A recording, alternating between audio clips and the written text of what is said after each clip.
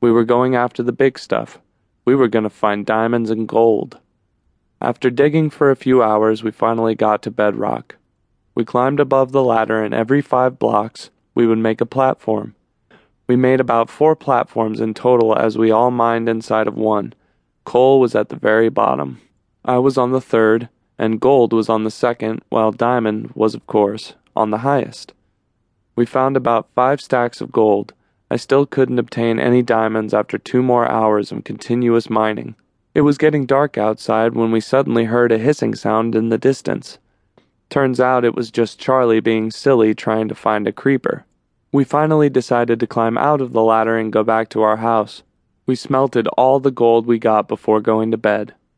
When we woke up, we headed straight into the mine.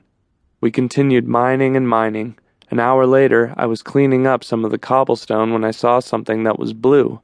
I couldn't see it clearly, so I began hitting the redstone to get some light. I began clearing the cobblestone out rapidly.